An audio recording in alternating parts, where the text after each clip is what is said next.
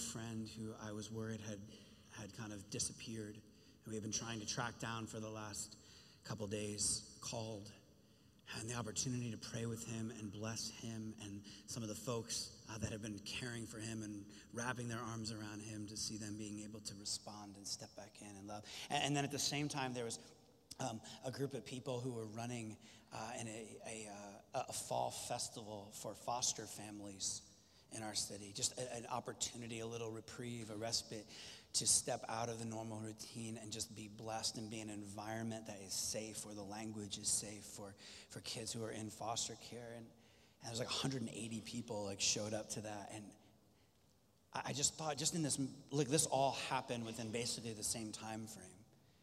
And so as neat as this all is, it was such a moment for me to look at my phone and see these texts line up, this conversation, this event taking place, these people over here. And it catches me off guard every once in a while, where that tear kind of forms in your eye and you're like, oh yeah, this is just another day at church, right? This is the most normal thing imaginable. I don't want to sensationalize any of that. This is just what we do, right? Right? This is what we do. If you're brand new with us, there you go. There's our like vision statement. There's the best picture of us. We're just trying to make sense in all the messy ways, all the ways we get it wrong, all the ways we're jacked up and messed up. We're just trying to do our best to join God in the renewal of all things. William Booth, I don't know who William Booth is, started the Salvation Army. Salvation Army, by the way, when it started, was not a thrift shop for hipsters. You may not be aware of that. The Salvation Army is known for being one of the largest distributors of humanitarian aid. In 2002, Booth was actually named one of the 100 greatest Britons. He is this giant of the faith. And their mission is to preach the gospel of Jesus Christ and to meet human needs in his name without discrimination. I love that. So as he's coming to the end of his life, he preaches this address. He's kind of wrapping up his last campaign around Europe. And he has sight only in one eye. He later found out that there was an infection that would cause him to lose his sight completely.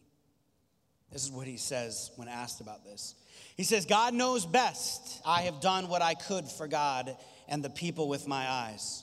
Now I must do what I can for God and the people without them. And then he goes on in his speech to say this: while women weep as they do now, I will fight. While children go hungry as they do now, I'll fight. While men go to prison in and out as they do now, I will fight. While there is a poor lost girl upon the streets, while there remains one dark soul without the light of God, I'll fight. I'll fight to the very end. I don't name sermons very often, but if I was going to name this one, I just want to just name it like Fight Club. No, I'll fight. Ephesians 4:1, Roosevelt read for us. Therefore, I urge you to live a life worthy of the calling that you have received. One transliteration says this: in light of all of this, here's what I want you to do. While I'm locked up here, prisoner of Jesus, this is written by a man named Paul, who quite literally was locked up for declaring Jesus is Lord and not Caesar. He's in prison, and so he's using this prisoner language, going, I am literally a prisoner of the Lord, and so should you be. He's a little preacher move. He says, I want you to get out there and walk, better yet, run on the road that God called you to travel. I don't want any of you sitting around on your hands. I don't want anyone strolling off down some path that goes nowhere. J.P. Phillips' translation says, as God's prisoner then, I beg you to live lives worthy of your high calling. This book of Ephesians, which is a letter written to one of these outposts of love and grace, this beginning of the church, he begins the letter telling them who they already are. It's like he holds up a mirror to this community and says, you are loved, saved, forgiven, shifted from death to life. He's like, you've been reconciled, you've been grafted in, adopted. He's using all of this language to let them know, this is who you are because of what he has done. And then he shifts in the letter, and this is the shift. Therefore,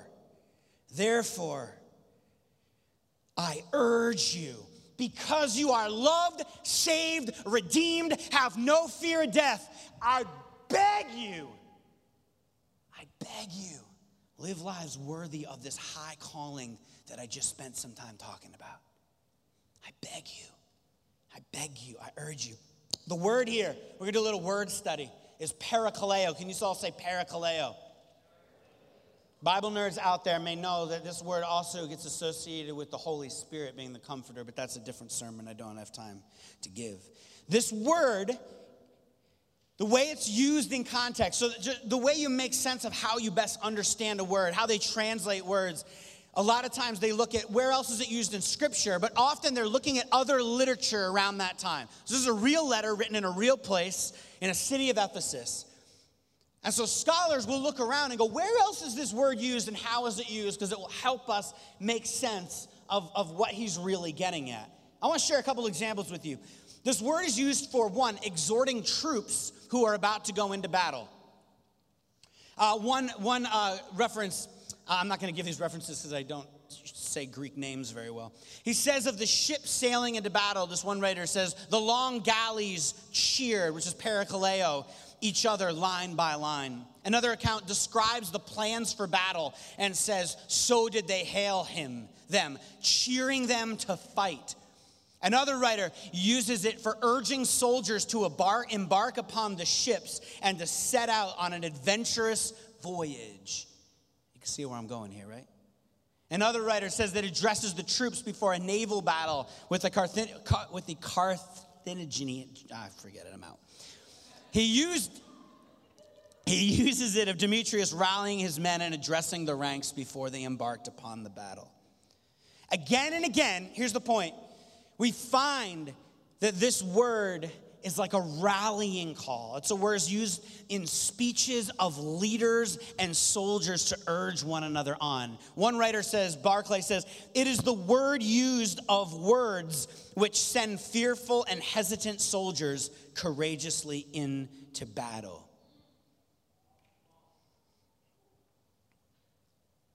I know using a metaphor like this gets a little slippery, especially as followers of Jesus, because we are enemy lovers, right? We're called to love our enemy and lay down our life for our enemy. But battle language and fight language is real in the Scripture. And Paul tells us our battle is not against what? Flesh and blood. It's not people, but against the principalities and powers, the broken systems of oppression and the evil that we see around us. And yes, we are followers of Jesus, so we literally believe in the devil himself. The principalities and powers and the brokenness we see around, this is our fight. So this is all fighting language. I urge you. The context for this is calling soldiers into battle. Making sure they have what they need to go. To live a life worthy of the call. So what is the call? Let's do a little recap of our basic theology here. So what's the call? You're here right now. We believe that something about this letter that was written to these people in Ephesus has something to do with us now, right here on this date in this gathered community. So let's hear these words from Paul. I urge you, sanctuary, live a life worthy of the calling. I urge you, I beg you, live a life worthy of the high calling that you've received. What's the call? Turn with me, if you have your Bibles with you, to 2 Corinthians 5:17. 2 Corinthians 5:17. If anyone is in Christ, the new creation has come. The old is gone, the new is here. That's good. Is that good? That's what we believe about the world. All of this is from God, who reconciled us to himself through Christ and gave us the ministry of reconciliation. This is invitational language. We are being invited into a story. to a work, to a movement. That God was reconciling the world to himself in Christ, not counting people's sins against them. And he has committed to us the message of reconciliation. We are therefore Christ's ambassadors, as though God were making his appeal through us. We implore you. You want to know what that word implore is? Parakaleo. You guys are tracking. I love this. People had coffee this morning. We implore you. We beg you on Christ's behalf, be reconciled to God. This is fighting language. The ambassadors, the people, the God was going to make his appeal through you, the stay-at-home parent. Yes, you, the person who can't afford rent. Yes, you, the university professor. Yes, you, go down the line, the barista at a coffee shop. And the urge is like, I urge you, I beg you, be reconciled to God. Like, know who you are. Like, trust me, it's a better way to live like you know that you're loved. Like, it's a better way to live, to know that you don't need to fear death. It's a better way to live, to not be anxious, to be a generous person, to walk in the way of Jesus. And not just in the way, but right, empowered by the true King. I beg you. I urge you. It's almost like, he's saying, fight for it. Just an aside, for those of you who are struggling with your faith, like, fight for it. Fight for it. When that doubt creeps in, Paul's saying, I urge you, be reconciled to God. Fight for it. Everyone goes through like dark nights of the soul. Fight for it. Fight for it. Your faith is worth fighting for. So this has been the vision from the beginning. To make Jesus followers, to demonstrate and announce the good news that Jesus is King. This is the mission. What's the call? Live a life worthy of the call. I urge you, live a life worthy of the high calling that you have. We could go in a lot of different directions for the high calling, but today it's simply there. What's the call? God's going to make his appeal through you. Through you. Is anyone like not a big like wondering whether God like has a bad idea here? Does anyone question God's like design of his plan in this moment? This is God's going to make his appeal through. Yes, you. Yes, you.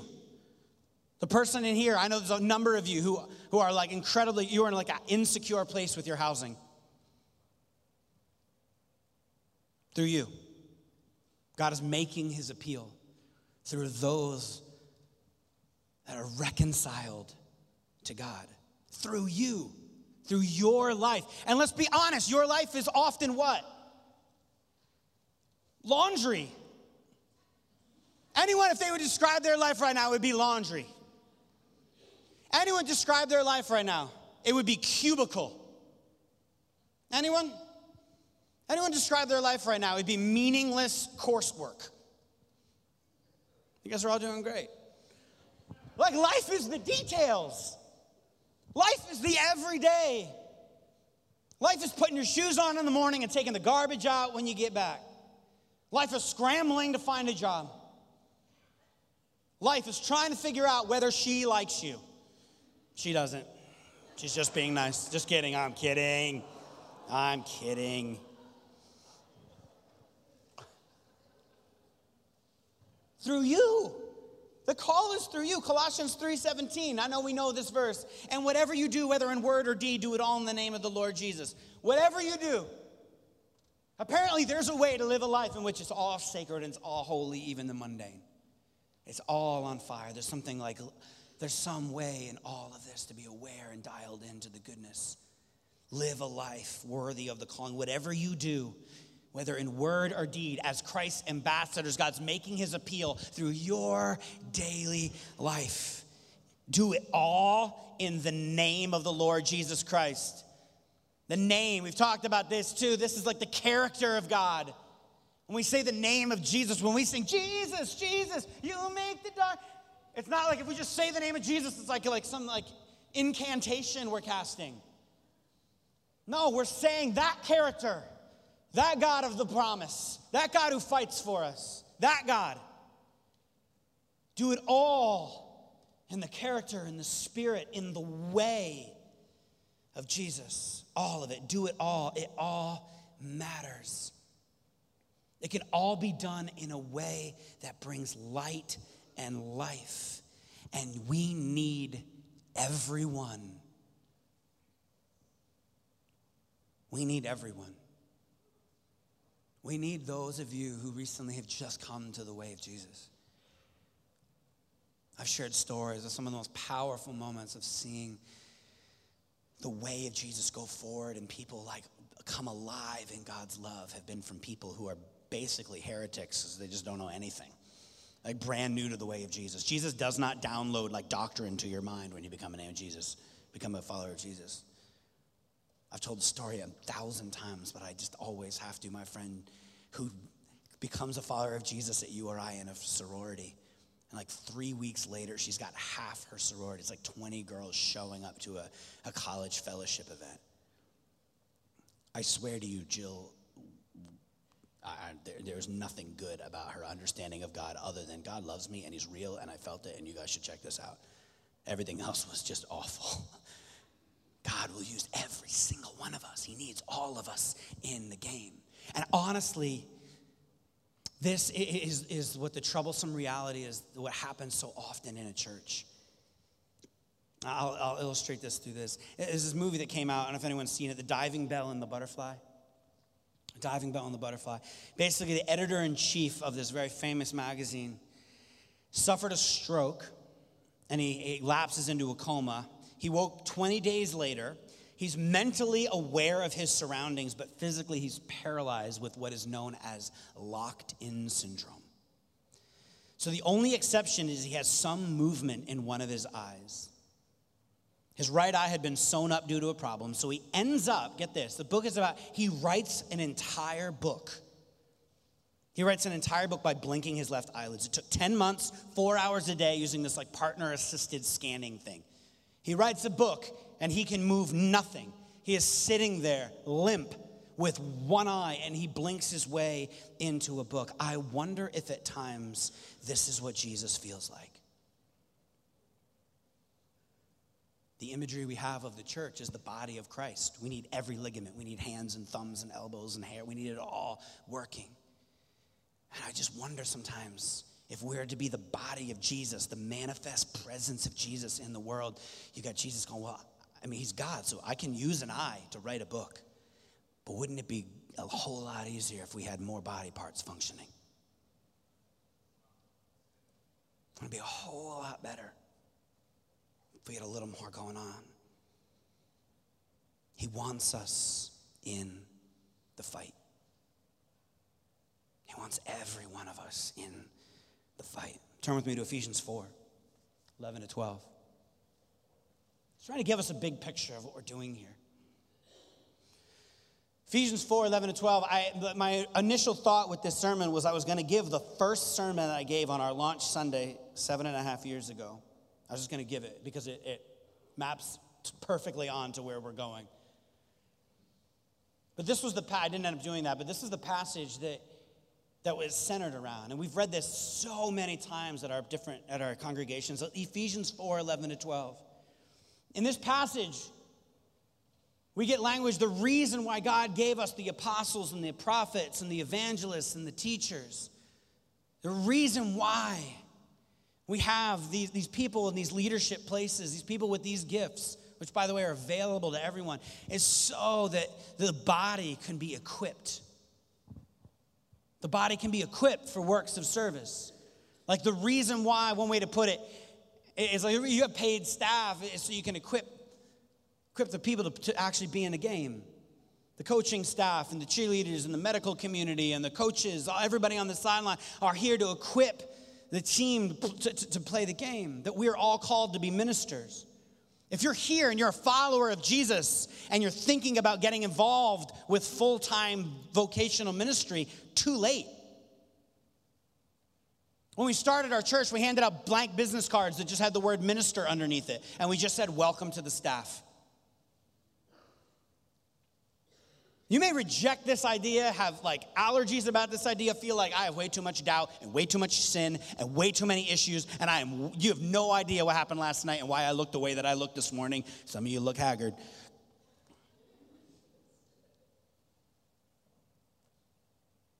And yet, the invitation is to go and be ambassadors. God's going to make his appeal through you, and it's the way, the job of the church and the leaders in the community to equip you.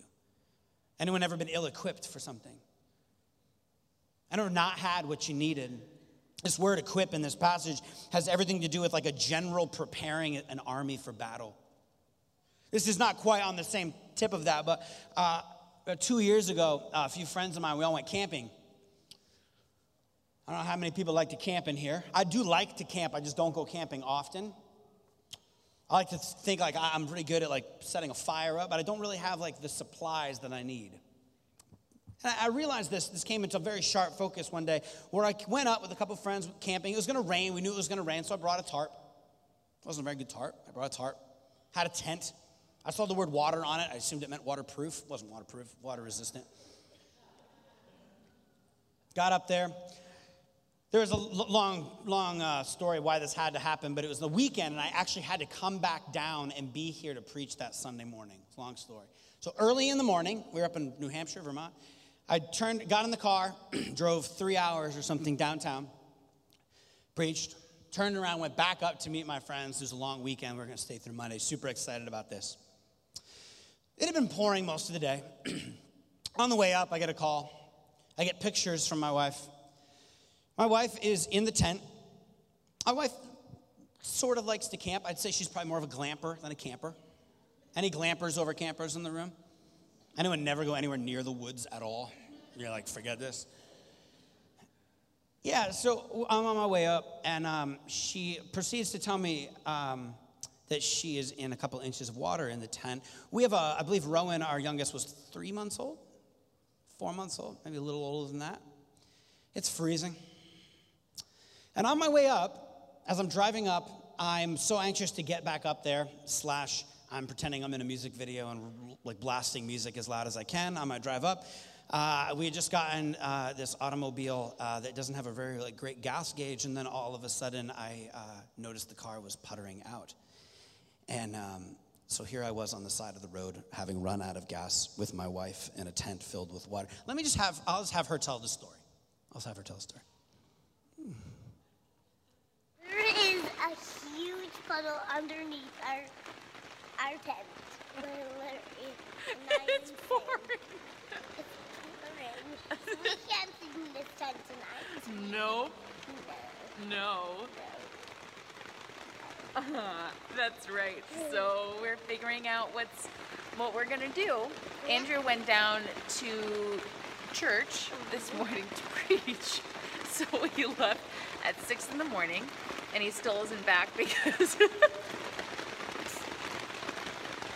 car ran out of gas. So then he was stranded on the side of the road coming home. And then in the meantime, our tent flooded. So I think we're done. Yeah. All right, so that's our quick little update. Curly hair. But Harper has curly hair. Yeah, Harper was really excited about her curly hair. That's awesome. So I don't know about you, but if and the video's upside down, it's the best. If you're gonna go out and step into to battle, do we have what we need? Do we have what we need? And if we're going to be a community that equips each one of us to go and to be ambassadors, as God were making his appeal through us to fight the fights that we are invited to fight, then we as leaders need to go further than we've gone before. No strategy will reach every kind of person except a strategy that mobilizes every kind of person. Our friend Brian Sanders said that. He was here a few weeks ago. No strategy will reach every kind of person except the strategy that mobilizes every kind of person. And we want to get out of the way and do what we can structurally do to empower those who have a call in their life to start something, to be a deeper part of the movement of God. The elders, the leaders, Pastor Sarah and Rick and I, and so many of you, we believe there is so much latent energy in this church. Do you know the number one transportation company in the world owns no vehicles? The number one lodging company in the world owns no buildings. And the number one content distributor in the world owns no content. Facebook, Uber, and Airbnb. These companies knew that there was latent energy, that people would be willing to open their homes. They had this sense and grew to the biggest company in the world, that people would be willing to rent out their cars and play taxi for other people. I gotta be honest, if someone would have come to me with that idea, I would have been like, that's the dumbest idea and no one's gonna do it. There was latent potential and latent energy, and what they did was they cast the sails to catch it. So he's already here. I wanna welcome up Pastor Ricky to kind of do the honors of sharing a bit of what we are dreaming up. Thank you, Andrew. So yeah, in regards to what Andrew was just saying and leading up to our mission, we talk about it a lot, but I just want to remind you, we are repenting of the church model that we've all inherited in the Western church, where a lot of it basically is this temple theology in the Old Testament, right? So even in the offering, I don't know if other churches you've been a part of, I'm not trying to diss all the other churches in the world, but I might be dissing some of them, where the analogy is we are building up the temple, we're storing up and storing the acorns in the storehouses, we're building the barn. But like, do you have a barn, Andrew? You have a barn? I don't have a barn. Some of you might have a barn, but we're not like, that's not what we're doing here. We're not like storing things in a barn. We actually don't have a temple. Our parishes actually rent on Sunday mornings, for an example. We're renting the space. I rent a gym. They're like half of what other churches spend across the board. Anyways, the Old Testament was like this temple and building the temple. The New Testament, Jesus comes and he says, he's like not in the temple a lot. He comes and like drops something really awesome. Then he goes and lives a life before everyone. And he feeds the poor and he raises the dead and he delivers the demon-possessed and he cares for people and he lifts up women. And then he leaves and says, I'm with you. You are the church. Go, I'm with you to the end of the age. So you are the temple. We're not asking you as I'm out to just come and build what we're doing.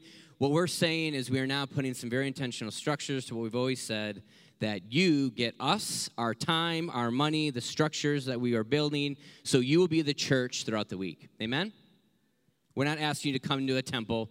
We're not asking you to come to church. We're asking you to come on Sundays that we still have so you are equipped and empowered to go be the church. And then during the week, us as pastors and our resources are there for you to meet you where you're at, to be the church where you're at. Amen? So we asked this question, how can we better help this movement of Jesus followers in Providence be the church? Not just like individual little churches, but a network of smaller expressions of church. So part of it is we've always used this language of an outpost. Andrew's done this from the beginning. We are clarifying that definition of outpost and what an outpost looks like for you. So an outpost is what we call the most basic expression of the church, right? When you, the followers of Jesus, work together with our withward value, in sincere worship, our upward value, with care for one another, our inward value, to accomplish part of the mission of God, which is outward value, you are the church. You're the church. So what does this look like? Many of our home groups already look like that, right? You're worshiping God. You're in community together. You're there for each other and for the needs, and you're on mission with God. You're already an outpost. You're already an expression of the smaller church. But how many of you were at our conference, what it was like a month ago? How many were at the conference? Out of that, right, Pastor Andrew and Sarah unrolled this plan of like start something, right? And like telling you that our money is set aside and our resources and our time. Like we even like all have this whole thing set where our calendars are now arranged where you can pick a time for us to meet with you and to coach you with what you're dreaming about, what you want to start. So some of that's going to be unraveled after, right, in a little bit. You're going to hear some more details about that. But since the conference, 11 new things have been created or talked about. 11. One of them was like what many of you are already part of is a home group in Newport. And so the people that are starting this home group in Newport texted Andrew this. So, quote, I have to say, Newport Wickford group has been so incredible. 3 people there last night that are seeking, people having hands laid on them for healing, tears and fervent prayer. The immediate intimacy and comfort in the group is evidence of the Holy Spirit's presence and blessing. So very grateful to have had it take shape so quickly. Just want to send a huge thanks to you and Sarah for facilitating it and putting together these great guides for us to gather around. Jesus is at work. New group in Newport. Yeah, give a hand.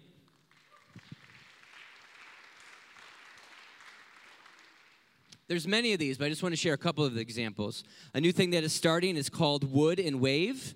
And what this is going, is cultivating the imaginations of youth and young adults to the outdoors in Richmond.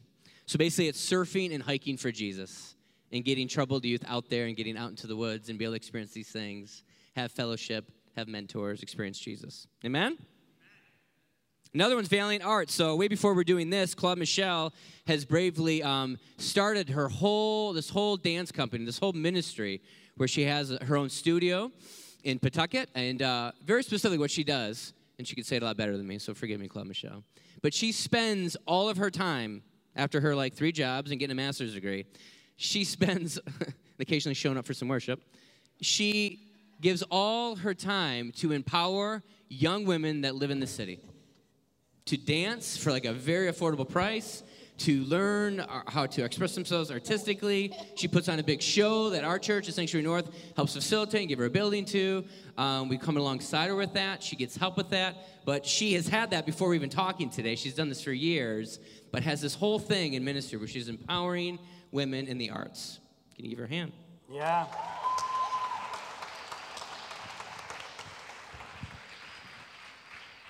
Another one is Bible and Brew. No, I did not start this, but dang, I wish it was my idea.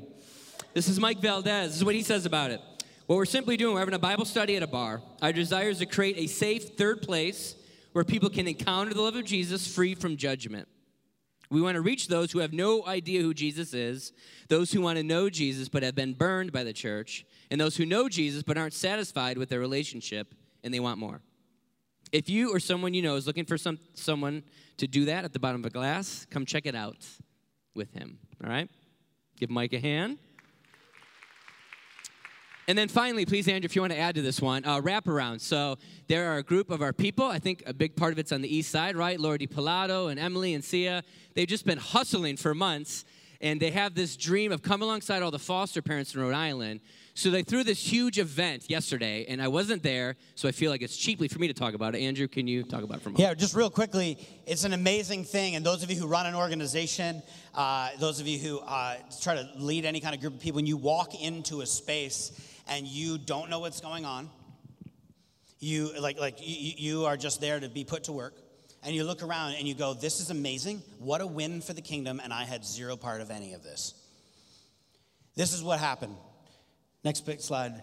There's 180 people, this is not counting volunteers or sanctuary families, 180 plus folks who are foster families, that's some kids and foster parents who came out for an afternoon of fun connected with this village organization in DCYF that we're working with. This is the beginning. This is amazing. You can keep scrolling through here.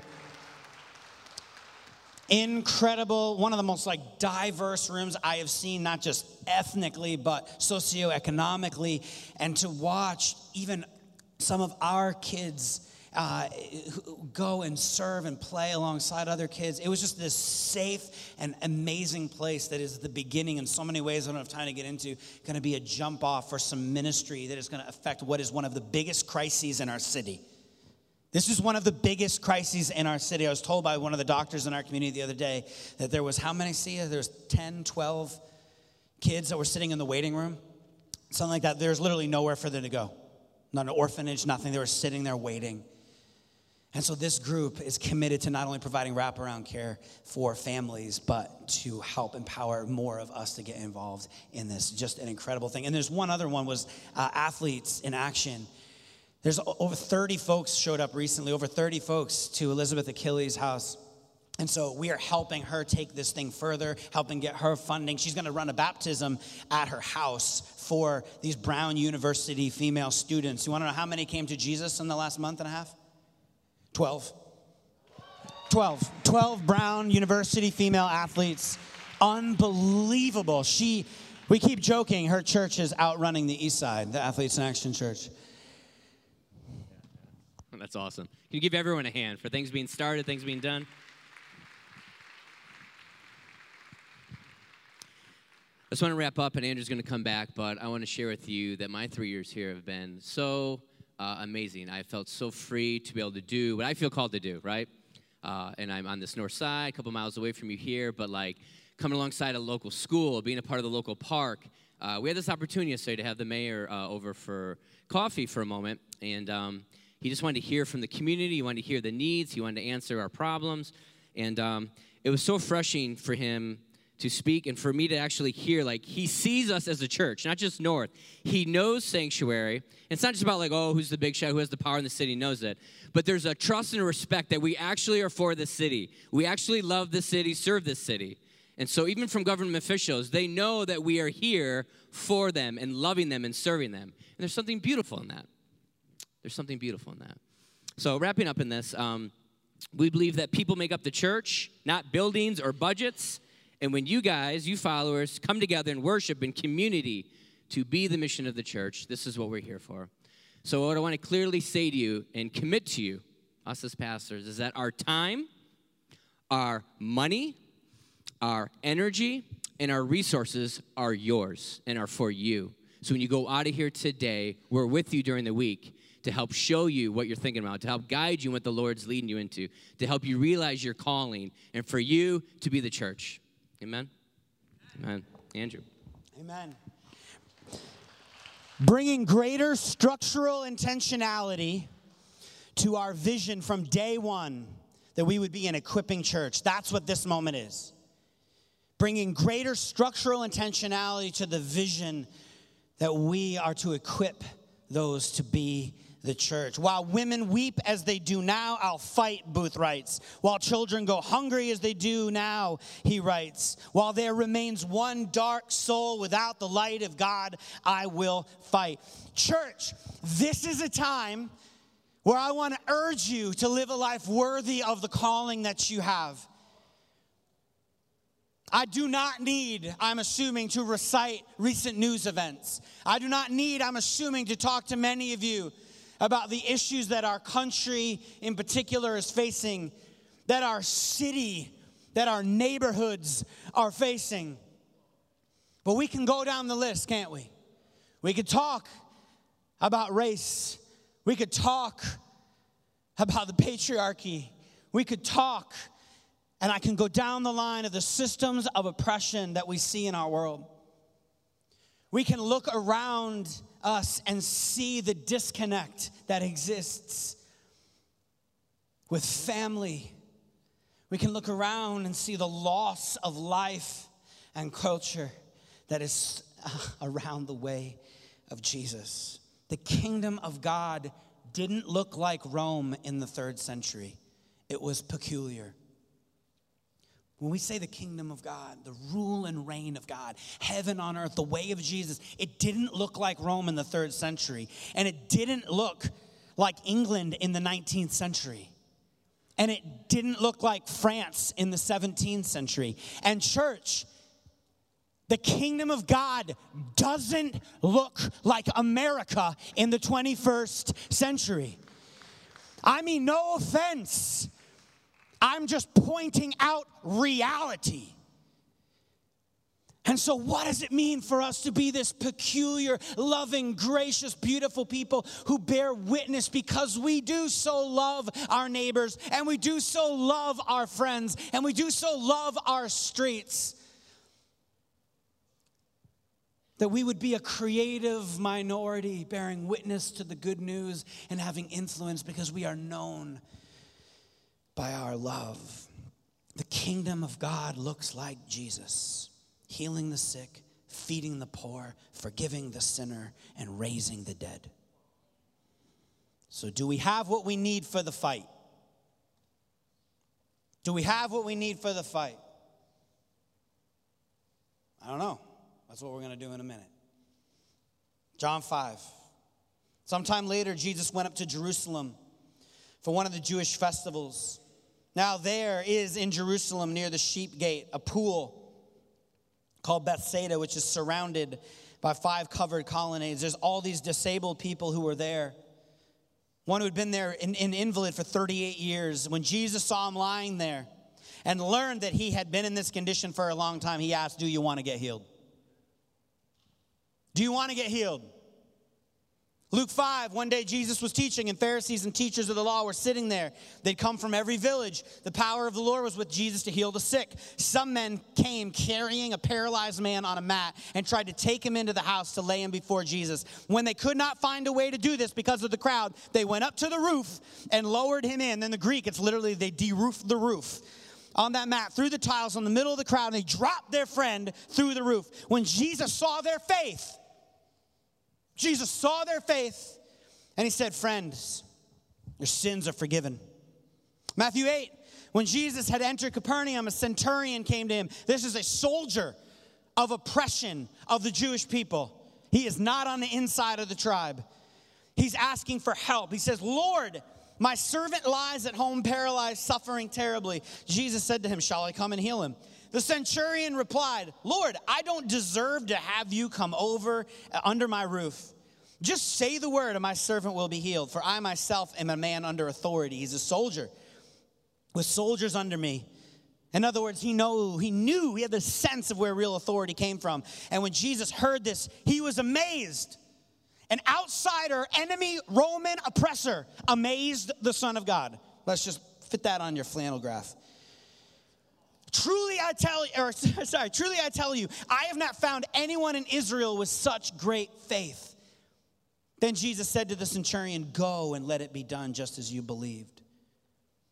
He saw his faith. You have such great faith. Acts 1, on one occasion while he was eating with them, he gave them this command, do not leave Jerusalem, but wait. His disciples, before you go out, before you go be the church, before you make disciples, before you demonstrate and announce the good news of God's love and his kingship, before you go, wait. This is an active waiting, we read later. Wait. The apostles then returned to Jerusalem. They went up to the upper room, and they all joined together constantly in prayer. They're praying, and then God sends the Spirit. I list these 4 passages. Why? Jesus responds and encourages faith and hunger. Do you want to be healed? He saw their faith. They're waiting in the upper room. Don't leave Jerusalem until. These are stories about desire. These are stories about wanting it. I want it so bad I'm pulling my shirt. They want it. Jesus is inviting people into their deepest longings and their deepest callings. He's inviting you into your deepest longings and your deepest callings. Here's my point. He sees their hunger and faith, and he responds. He rewards the fighters. He's going to give power to the ones who want it. I'm not saying he can't give power to those who don't want it, and yes, there are examples. But as far as what we can do, the ones who want it, the ones who make space, the ones who draw near, the ones who inconvenience themselves for the sake of the mission. Hey, I'd really love to just go home and get some food. Now I'm going to hang in the upper room for weeks on end. Can someone take care of the groceries? We're just going to stay here and we're going to pray because we're supposed to wait until we go. He saw their faith. They ripped open a roof and dropped their friend in. He's like, whoo! I wouldn't have gone that route. You could have just tapped me on the shoulder. I would have waited for you. Okay. He saw their faith and he responded. A sick person at the pool, Jesus has the audacity to ask, do you want to be healed? Of course he does. But the man immediately responds, well, I can't do, there's all these superstitious things that I'm supposed to do and I can't do any of them. Jesus immediately sees his hunger. I see that you want it and you're engaged in all this you want it. You're hungry. Draw near to me, the scriptures say, and I will draw near to you. Sit back, hang back, and let somebody else do the job for you, and God will show up. Not in the Bible. I'll fight. The fight is joining the God of the universe and putting everything back together. That's what's on the top of our business card. That's what's on the top of the resume. That's what we have been doing. And I know we say this stuff week in and week out. And so this new era of our church is simply saying, hey, we want to go further. We want to go further. The fight. So fight for your family. Fight for your faith. Fight for your community. Fight for your city. And to do that, we need the God who fights for us. And so our questions today are, what do you need from God? This is how we're ending our time. What do you need from God? He's asking you, do you want to be healed? Do you want to be empowered? Do you want to be called?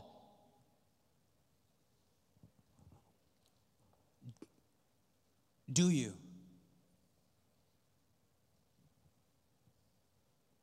You can respond.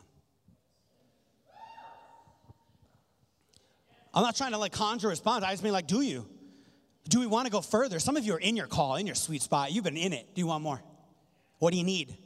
What do you need? God wants to give. He wants to pour it out. He's making his appeal through you. He's going to give you what you need.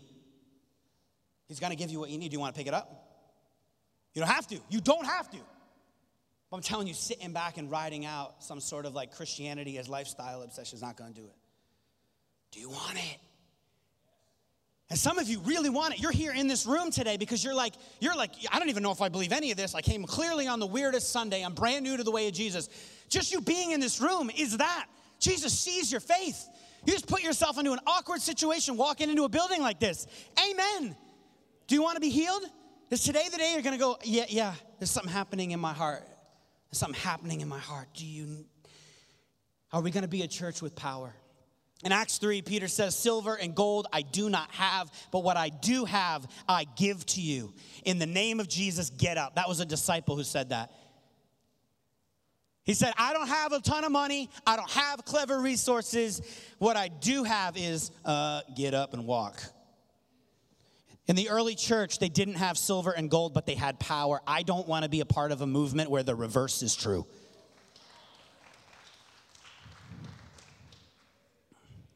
So let's pray. This is the invitation. We're going to go old school. Spirit, lead me where my trust is without borders. What does it look like for you? I know life is laundry. I know there's just daily tasks of just what it means to be faithful with the little things that we have, right? Our sphere of concern is way bigger than our sphere of influence. What is God calling you to do? Where is God calling you to step up? Maybe you're not called to start something, but you need some healing in life for the journey to join up with something God's doing. So here's the ask. There's prayer folks who are up front right now. There's oil here. Oil, just this symbol of God's presence and anointing with you. Come and be anointed. Come and pray and be prayed for. Come and just fill the front. I know it's awkward climbing over people. They're fine. You can choose whether you give them the front or the back, whatever you want. And then as you come out, as just a symbol and as a sign that I need you, Lord. I have this thing in my heart. I know for some of you have amazing things that God's about that's like big birds in your life. He's breaking some things out. He's got some call. I'm looking at Rick's kids in the front row right now, and I'm just thinking the influence that you guys have in your school, is for real. What is God asking of you and how you can love and bless and serve and heal and care? I don't know what it is, but I bet it's something moderately okay because you guys are sort of dead average people. I bet it's something amazing. What, Angela, I don't know what he's got for you. Anthony, what's he got for you? What's he doing in our heart? What for some of you, you just I would love to know if any of this is really true. Come forward and say, I want to be healed. I want to know the truth. I want to be empowered. I urge you to live a life worthy of the calling. I beg you. You've been called to so much joy and richness and beauty and life. Will you fight for your family? Will you fight for your neighborhood? Will you fight for the people who are hurting around you? I'm in. I'm in. I'm in. There is latent energy in this room, Lord. So come forward. We're going to sing. Just if you want to come and be prayed for, you can come and kneel and come and sit. Maybe just come and be anointed with oil as this sign, but come. Don't leave yet. We're going to then announce what we're doing. It's going to be awesome. Come. Lord Jesus Christ, Son of God, we are asking for healing. We want to be equipped. And we know, Lord, that you see our faith. And so this is a pretty small faith just to get up and stand up. But it's something, Lord. This act, take it, Lord, I pray, as just a sign of our desire to move forward you in faith, to rip open the roof. To rip open the roof, to come as an enemy of you like the centurion, to wait and pray and contend before we are sent out on mission in the upper room, Lord. We want to be healed and we want to be equipped and we want to be empowered and we want to know your life. And so, Lord, we come forward together. We come forward and we pray and we sing for a few minutes longer, Lord, because we know, Lord, that in your economy, the best is ahead. In Jesus' name, everyone said, the fight starts here. Come, let's pray. Let's be anointed.